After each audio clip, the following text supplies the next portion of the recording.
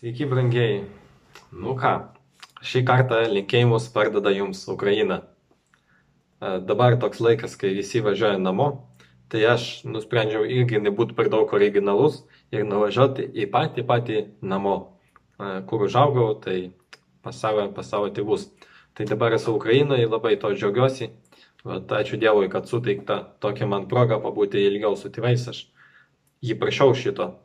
Dabar kartais skundžiasi, kad blogas ten oras, bloga situacija, kad negaliu išeiti, bet širdį tai suprantu, kad čia yra atsakymas man asmeniškai, tai yra atsakymas į mano prašymą. Tai turiu pilną galimybę, pilną laisvę atvažiuoti ir pabūti su saviškiais. Tai tikiuosi, kad jūs irgi gerai leidžiat laiką. Girdėjau, kad namuose dabar susirinkat po kelis žmonės ir manau nuostabią idėją. Galima vienas kitą palaikyti. Dabar ramybės tikrai nėra per daug visur aplinkoje. Reikia ją dar paieškoti, reikia atrasti ir tada pakviesti pas save, įleisti ir galbūt jinai ateis. Bet aš, žinokit, aš linkiu jums ramybės. Ir ramybės ne tokios, kaip pasaulis duoda, o tokios, kaip duoda Jėzus. Parašyta jis ne tokios, kaip pasaulis duoda. Bet tokios linkiu, kad jinai pasiliktų su jumis, kad jūsų širdis neliūdėtų, kaip parašyta irgi Biblijai. Ir kad iš tikrųjų būtų ta kasdienybė, kad ir kokia yra, kad tam tikro dvasinio džiaugsmo suteiktų ir prisipildymo.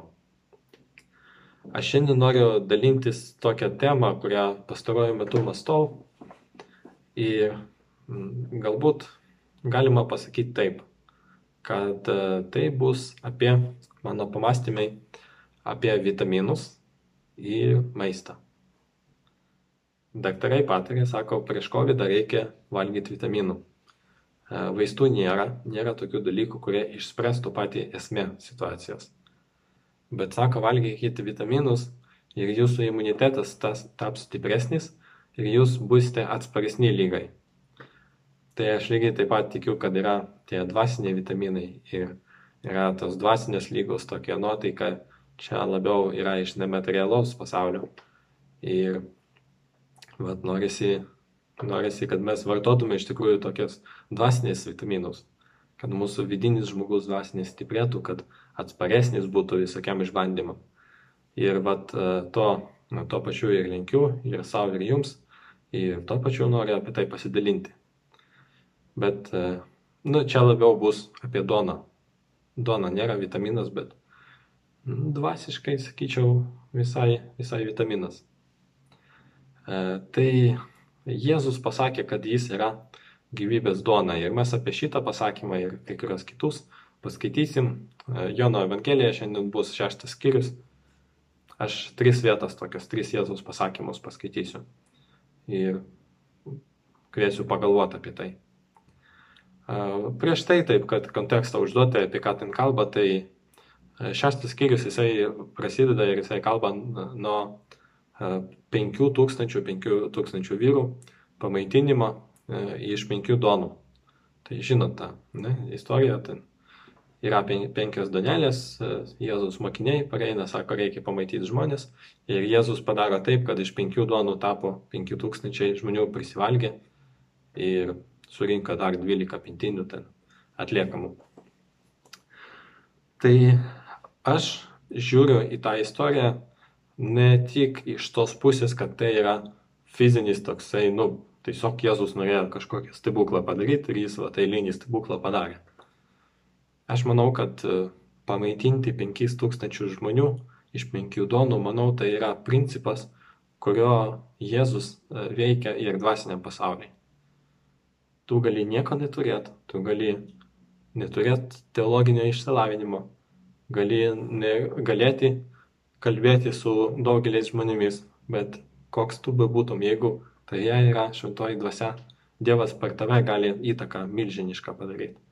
Gali 5000 dvasiškai pamaitinti, jeigu tik atneši jam tai, ką turi. Bet šiandien ne visai apie tai noriu šitos istorijos prataisimą paanalizuoti. Esmė, kodėl aš galvoju būtent apie šią temą, tai kartais aš susimastau, Yra parašyta, kad Jėzus yra gyvenimo duona ir kas pavalgys, tas nebealks. Mes skaitysim tą dar. Bet aš galvoju, aš kaip tikintis žmogus, ar būna man taip, kad jaučiuosi alkanas vis tik dvasiškai, kad man kažko trūksta, kažko neužtenka. Galvoju taip, netgi kažkaip negerai būtų, jeigu aš sakyčiau, kad aš niekada nenoriu dvasiškai prisipildyti, man visko užtenka, su manim viskas gerai.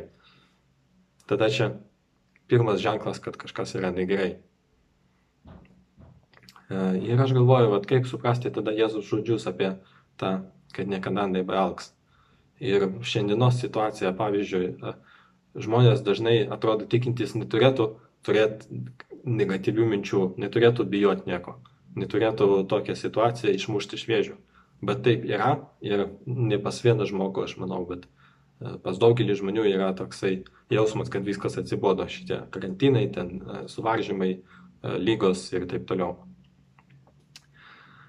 Tai kviečiu pagalvoti ir pažiūrėti, ką Jėzus turi mums pasakyti apie tai. Aš skaitysiu toliau, tai žmonės, kurie buvo pamaitinti Jėzaus, jie norėjo jį karaliumi padaryti, kad jisai dažniau, sako Jėzau, ateik dažniau, daryk dažniau tokį stebuklą. Na, taip nesakė, bet manau galvojo, bet svarbiausiai, kad parašyta, jie norėjo jį padaryti karaliumi. Jam nepatiko tokia mintis, kad už duoną jį karaliumi padarytų. Ir jisai su mokiniais per ežerą perplaukė į kitą ežero pusę. Ir žmonės jį ieškojo, tada suprato, kad jis kitoj pusėje, nuplaukė paskui. Ir jisai jas pasitinka ir sako tokius žodžius. Ir mes čia skaitysim pirmą vietą, pirmas Jėzus pasakymas. Tai yra 26-27 eilutės. 6 skyrius 26-27. Tai Jėzus prabilo į šios žmonės. Iš tiesų, sakau jums, jūs ieškojote manęs ne todėl, kad esate matę ženklų, bet kad prisivalgėte duonos lyg soties. Ir kol kas sustosime. Sako, jūs atplaukė čia į kitą ežero pusę ir jūs taip mane ieškojate, kas traukia jūs pas mane. Tai yra ne pats faktas, kad aš galiu daryti stebuklus. Ir net ne pats faktas, kad aš darau jas ir kas aš toks tada reiškia, jeigu aš galiu daryti stebuklus. Žmonės taip nepagauna stipriai Dievo asmenybės, taip stipriai nesupranta vien tik stebėdami stebuklus iš šono. Sako, jums svarbiausiai, kad jūs esate prisivalgę. Ir aš galvoju, mes galim dvasiškai taip pat pažiūrėti, jeigu mes taip pat sakyt galim, kad Jėzus, jis duoda tą vidinį tokį prisipildymą, prisivalgymą. Tai lygiai taip pat galima sakyti, kad mus traukia pas jį būtent tas faktas, kad jis mus pripildo. Ir jeigu beje, tiesiog paminėsiu, jeigu nesi dar priėmęs Jėzaus, jeigu neturi tokios pilnatvės, jauti, kad tau trūksta dvasiškai kažko, tai parašyta, jisai sako, aš neatstumsiu, kas pas mane ateina. Tai tikrai tas tikras šaltinis, pas kurį reikia eiti to sotumo, tai yra Jėzus. Ir grįžtant prie šitos istorijos, sakoma, kad žmonės jį ieškojo, nes jie prisivalgė. Aš galvoju, ar tiek pat patiktų žmonėms stebuklas, jeigu kažkas nepavalgytų. Tai tam alkanam žmogui, ar jam taip pat patiktų, kad 5000 aplinkui pamaitinti, o man neužteko. Manau, toks stebuklas, jisai nelabai stebuklas būtų žmogui. Arba kaip Jėzus, pavyzdžiui, parašyta dažnai Naujam testamente daug, kad jisai pakeldavo žmogų, kuris negali vaikščioti. Jisai davė regėjimą žmogui, kuris nematė. Ir viena reakcija tai yra žmonių, kurie tai matė. Dažnai jie ten nustebo, išsigando, ten ėjo paskui jį, po to nebeėjo paskui jį. O labai dažnai sakoma apie žmonės, kurie buvo pagydyti iš tikrųjų. Sako, kad jie šlovina Dievą, jie ėjo paskui ir atrodo, kad jų požiūris į Jėzų visiškai buvo kitoks negu kitų, kurie patį faktą stebuklo matė. Tai link ko aš visą šitą vedu. Pirma mano mintis, kodėl nėra taip, kad tikintis žmonės nėra tokie absoliučiai atsparus aplinkybėm. Suprantat, gaunasi, mes tą ramybę, kurią Jėzus mums pažadėjo, mes tą ramybę turim ne dėl pačio fakto, kad mes esame tikintys. Ne dėl pačio fakto, kad mes žinome, kad Dievas yra Dievas, bet dėl to, kad Dievas tą ramybę gali mums suteikti. Ir mus traukia Dieve būtent tą galimybę nuraminti mus ir būtent galimybę padaryti taip, kad mes tą pilnatvę jaustumėm. Ir aišku, čia klausimas, kaip tai padaryti. Kaip padaryti, kad man staiga aš nebepergyvenčiau už situaciją. Ir mes grįšim prie to. Manau, tikiuosi, kad galėsim atsakyti per šį laiką. Sekantis tada, ką Jėzus sako, jisai sako, jūs ieškot ne todėl, kad matėt stebuklų, bet kad esate prisivalgę. Ir iš karto jisai tokią išvadą sako, plušėkite ne dėl žūvančio maisto, bet dėl išliekančio amžinai gyvenimui. Jodos jums žmogaus sūnus, kurį Dievas savo antspaudu yra pažymėjęs. Tai sako, plušėkite ne dėl žūvančio maisto, bet dėl išliekančio. Jūs esate pamaitinti, jūs traukia būtent pamaitinimas ir sako, tai pergyvenkit labiau ir stenkitės dėl to maisto, kuris jūs dvasiškai pripildo. Čia yra toks būdas, pasakymas, jisai dažnai Biblijoje naudojasi per antonimą parodyti, kad yra bendras poveikis dviejų dalykų, bet vienas yra žymiai svarbesnis už kitą. Tai pavyzdžiui, sako, neprisigerkite vynų, o prisipildykite šventoji dvasia. Tai vynas duoda džiaugsmą, bet šventoji dvasia žymiai daugiau džiaugsmą duoda ir žymiai stipresnį, geresnį, tikresnį džiaugsmą. Tai sako, tai jūs rūpinkitės dėl šventosios dvasios labiau. Arba sako, jūs esate išpirkti ne aukso ar sidabro, bet brangių Kristaus krauju. Auksas yra brangus, sidabras yra brangus, bet Kristaus kraujas yra žymiai brangesni. Ir sako, jums svarbesnis dalykas yra Kristaus kraujas. Ir lygiai taip pat šiandien jisai sako, rūpinkitės nežemišką duoną. Čia gerai, kad 5000 esate pamaitinti. Jūs mane ieškojote netgi to, kad aš jūs fizišką duoną pamaitinau. Bet įsivaizduokite, ką reiškia, kad aš galiu jūs dvasiškai pamaitinti. Ir jisai atkreipė tą dėmesį, kad rūpinkitės labiau dvasiniu maistu. Ir atrodo savaime suprantamas dalykas, bet šiandieniniai irgi situacijai, be fizinio maisto mes gyventi net negalim. O jisai sako, kad dvasinis, jisai panašių kažkokių bruožų turi. Jisai kaip toksai fizinis, jisai pripildo mus, taip pat ir dvasinis pripildo. Tai reiškia, be dvasinio, jeigu mes neturim iš ko gauti dvasinio maisto, mes taip pat gyventi negalime. Tai sako, rūpinkitės dėl to dvasinio maisto.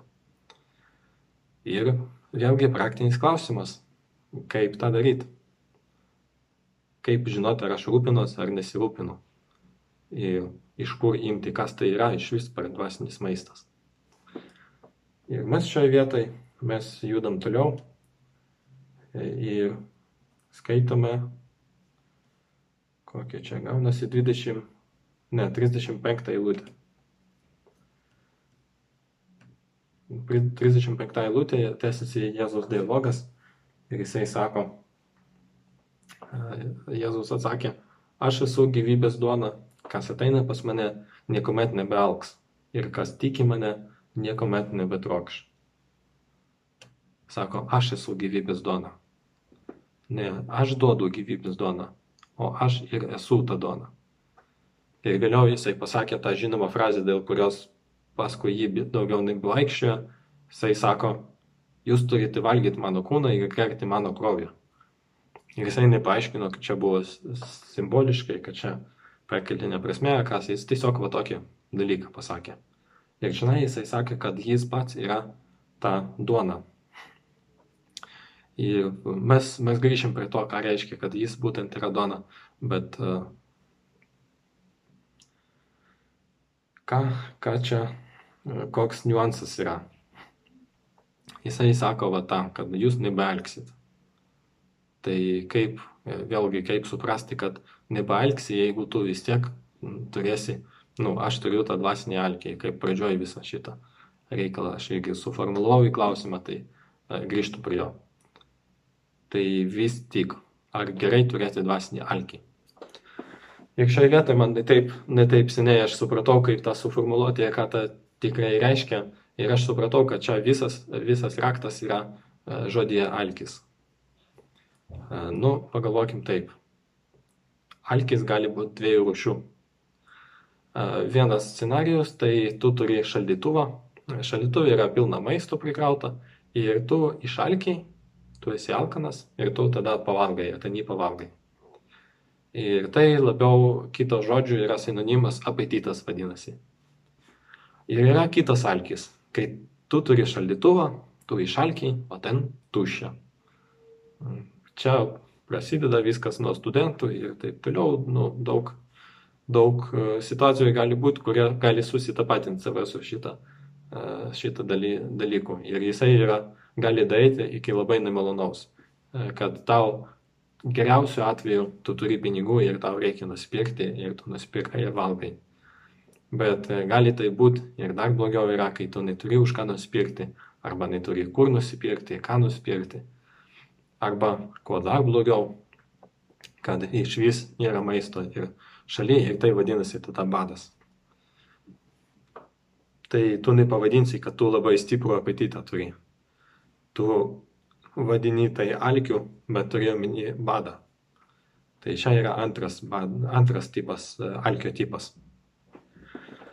Aš galvoju, žinokit, kad Jėzus, kai jisai sako, kad jis yra duona ir kas priims tokią duoną, tas nebeaugs, jisai turi omeny būtent tokią antrą alkį.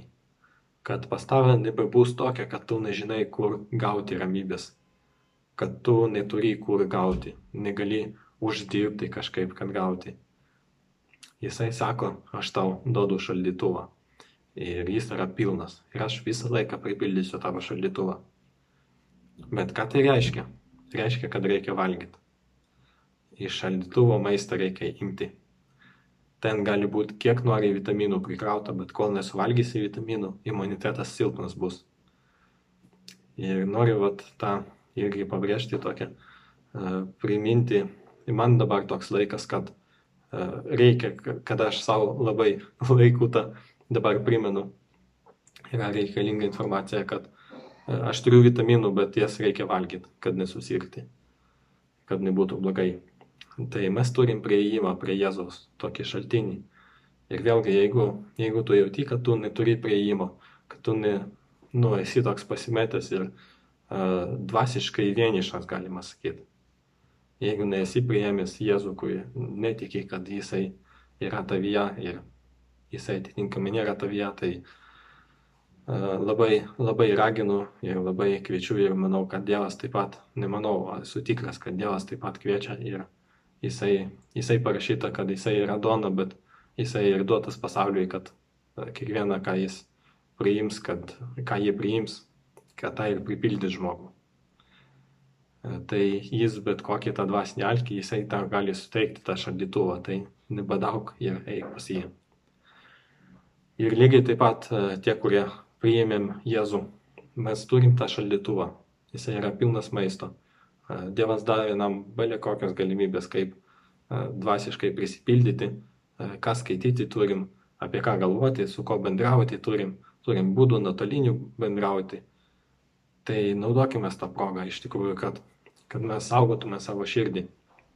Nes dabar mes toks laikas, kad mus labai daug kas pamaitina arba stengiasi pamaitinti. Iš naujienų, iš nuotaikos labai daug dalykų mūsų pripildo iš tikrųjų. Mes retai, kada namas stovi tuščias. Parašyta, kad kai namas yra tuščias, tai greitai atsiranda, kas nori jį užeiti. Tai manau, tas pats yra su mūsų nuotaika, su tokia kasdienybė. Jeigu iš šaldytuvo neimi maisto, tai tenka kažką užkasti ir tas nesveikų maistų arba iš vis nieko nevalgyti. Jeigu dvasiškai jokio tuščio maistą valgyti arba nieko nevalgyti, tai va tas pats ir galima lygiai tokį pojūtį turėti patį kaip badas. O kai yra lygos aplinkui, kai yra grėsmė aplinkui, čia labai toksai šiaip savo scenarijus. Tai Jėzus sako, jis yra duona, kurio pavalgęs nebealksi. Tai mes, kas priėmė Jėzų, mes turim tą maisto šaltinį. Bet vat klausimas, kaip vyksta, mes toliau judam tokia perkeltiniam prasmėm ir simbolizmais, tai kaip mes galim paimti, ko mums reikia, kad mes galėtume efektyviai pavalgyti ir galėtume tą maistą iš šaldytuvo paimti.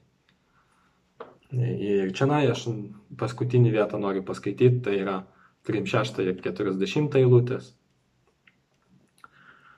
Tai jeigu nuo 35, kad prisiminti, skaitysiu, tai Jėzus sako, aš esu gyvybės duona, kas ateina pas mane, niekuomet nebealks. Ir kas tiki mane, niekuomet nebetrokš. Bet aš jums jau sakiau, jūs mane regėjote, bet netikite. Tokia mano tėvo valia, kad kiekvienas, kuris regi sūnų ir tiki jį, turėtų amžiną gyvenimą. Todėl aš jį prikelsiu paskutinėje dieną.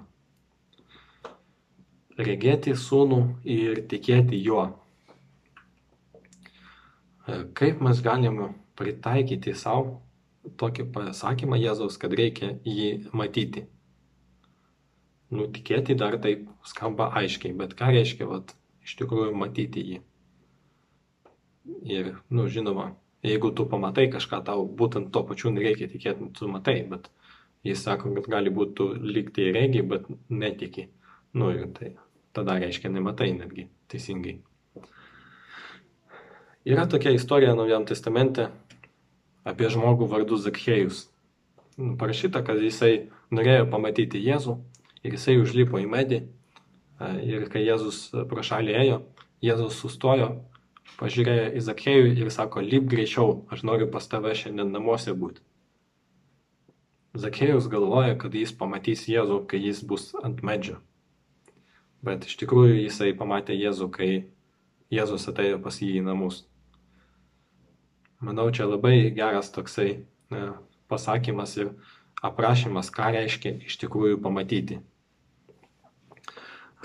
Suprantat, mes galim matyti dalykus kaip stebėtojai iš šono, iš medžio. Mes kaip per televizorių galim kažką matyti. Bet tai nėra tas pats matymas, jeigu mes žinom, kaip tas žmogus asocijuojasi ir susijęs su mumis. Tai Zakhėjaus atveju jisai iš tikrųjų tokį Jėzų, koks Jėzus yra, jisai nepamatė, kol Jėzus pas jį į namus neužėjo ir nepasirodė toks su savo charakteriu, savo požiūriu ir taip toliau, savo žodžiais. Žmogus gali jį pamatyti iš tikrųjų tik, kai žmogus patirs, kaip tas Jėzus yra susijusi su tavim.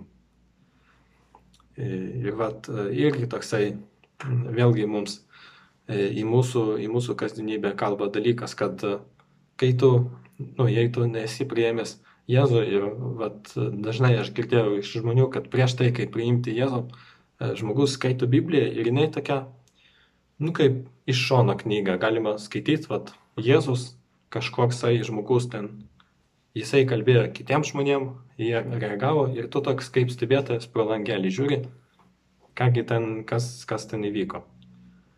O tada, kai jau žmogus priima Dievą, tai skaitai Bibliją ir supranti, kad čia viskas yra apie tave.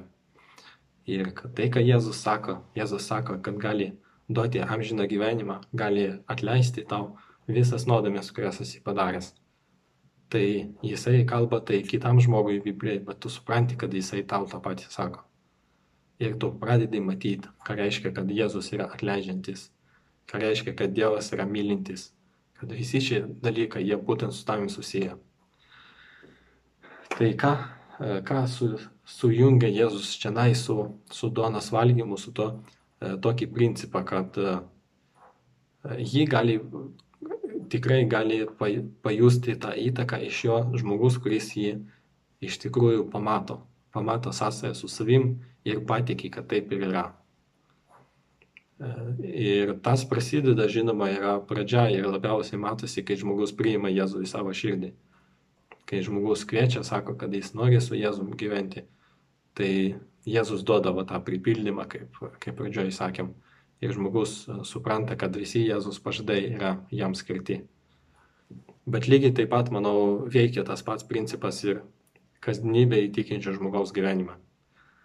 Mes atsimenam, kas parašyta, mes atsimenam pažadus Dievo, bet lygiai taip pat galim jas žiūrėti arba pradėti žiūrėti dėl aplinkybių, galim pradėti žiūrėti kaip tokie, geri pažadai, kurie buvo. Teoriškai suprantu, kad gal ir man jie skirti, bet praktiškai kažkaip tas, kad plaukas nuo galvos nenukris be Dievo valios, bet atrodo, kad visgi krenta. Ir mes galim nepriimti tikėjimu to ir nematyti iš tikrųjų Jėzaus savo kasdienybėje. Bet aš ką noriu paraginti ir tokį klausimą noriu paklausti, ar matai Jėzų savo kasdienybėje? Dabar yra labai daug nekontroliuojamų dalykų aplink mūsų. Yra tų suvaržymų, vėlgi yra tos, kad laisvės trūksta, kad gali susirgti, artimieji gali susirgti. Labai daug tokių nenumatytų aplinkybių. Bet klausimas, ar matai Jėzų tose aplinkybėse? Kaip jisai, ką reiškia, kad ne vienas tavo plaukas nenukris nuo jo galvos? Čia nuo tavo galvos. Tai yra, kad tiesiog toks pasakymas, ar tiki, kad ir priimi, kad iš tikrųjų tavo savo gyvenime matai tokį, kad nieko be Dievo valios neįvyks. Yra tas, kai Jėzus pamaitino minią iš 5000, Morkaus Evangelijoje parašyta, kad jisai, kai plaukė ežeru, tai prasidėjo audra, o jisai užmigo. Ir mokiniai stresuoti, panikuoti pradėjo, sako, pažadino jį, sako, ko tu mėgi. Ir jisai atsibūdo, ten ramino audrą ir, neparašyta, bet aš spėjau, kad toliau nuėjo migoti. Bet toks, ir jisai sako, kad jūs per mažai tikėjimą biškį turit, kad stresuojat. Ir aš galvoju, toks, jeigu paprotingiaut, taip, pafilosofuot dabar iš dabartinės situacijos, kaip jiem reikėjo pasielgti. Tu esi audroj, tu matai tokią situaciją ir atrodo, kad Dievas lyg tai miega. Jisai nieko nedaro. Tai gulkis šalia irgi miegok. Aišku, kol neesi audroj, tai lengviau sakyti, bet mokiniam iš tikrųjų, toks teisingas sprendimas buvo, jeigu Jėzus su tavim yra. Ir jeigu jisai atiek ramus, kad net miega, kad nieko nedaro, tai reiškia, tikrai tai kartu su juo tai nepaskesi. Tai lygiai taip pat galima pamatyti Jėzų miegantį ir šalia tiesiog ilsėtis. Tai klausimas tas grįžta, kad ar matai Jėzų savo aplinkybę, ar matai tą, kokį jis įtaką turi į tavo kasdienybę šioj nekontroliuojamoj situacijai. Ir žinoma, čia noriu pabrėžti, kad aš tikrai neturiu omeny tą lengvai žiūrėti arba nedaryti, kas nuo mūsų priklauso, nesisaugoti ir sakyti, Dievas mane saugos ir aš neužsikrėsiu ir vaikščioti visur, kur žmonių daug. Tikrai to neturiu omeny. Mes turim protą, Dievas nam davė protą, galim jį naudoti, kaip sakoma, galva ne tik tam, kad valgyti, bet ir kad galvoti. Tai galim to naudotis, bet to pačiu yra aplinkybių, kurie nuo mūsų nepriklauso. Ir manau, tikrai Dievas tą supranta, kad mes audrą patys negalim nuraminti, bet ir taip pat tegul nebūna pas mums tos baimės, tokios panikos, kad mes negalim sukontroliuoti viskas. Dievas yra su mumis, tai kas gali būti prieš mūsų.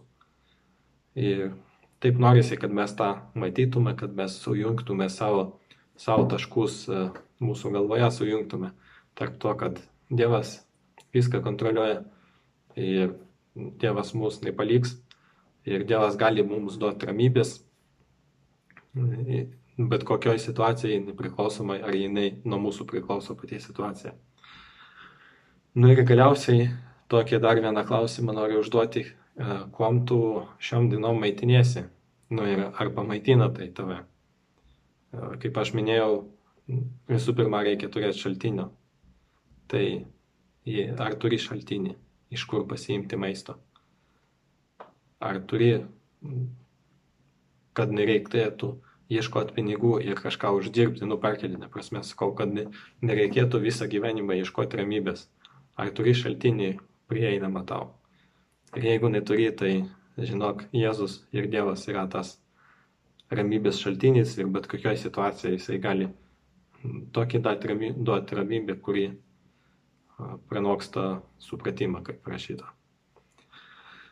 O jeigu turi, tai jeigu turi šaldytuvą namuose, jeigu jisai pilnas yra, tai pasimaitink, žinok, to, kaip supranti, kaip Dievas tave gali pamaitinti, tai, kas tave labiausiai maitina, turbūt esi jau patyręs visokių dalykų, kas tave pripildo dvasiškai labiausiai.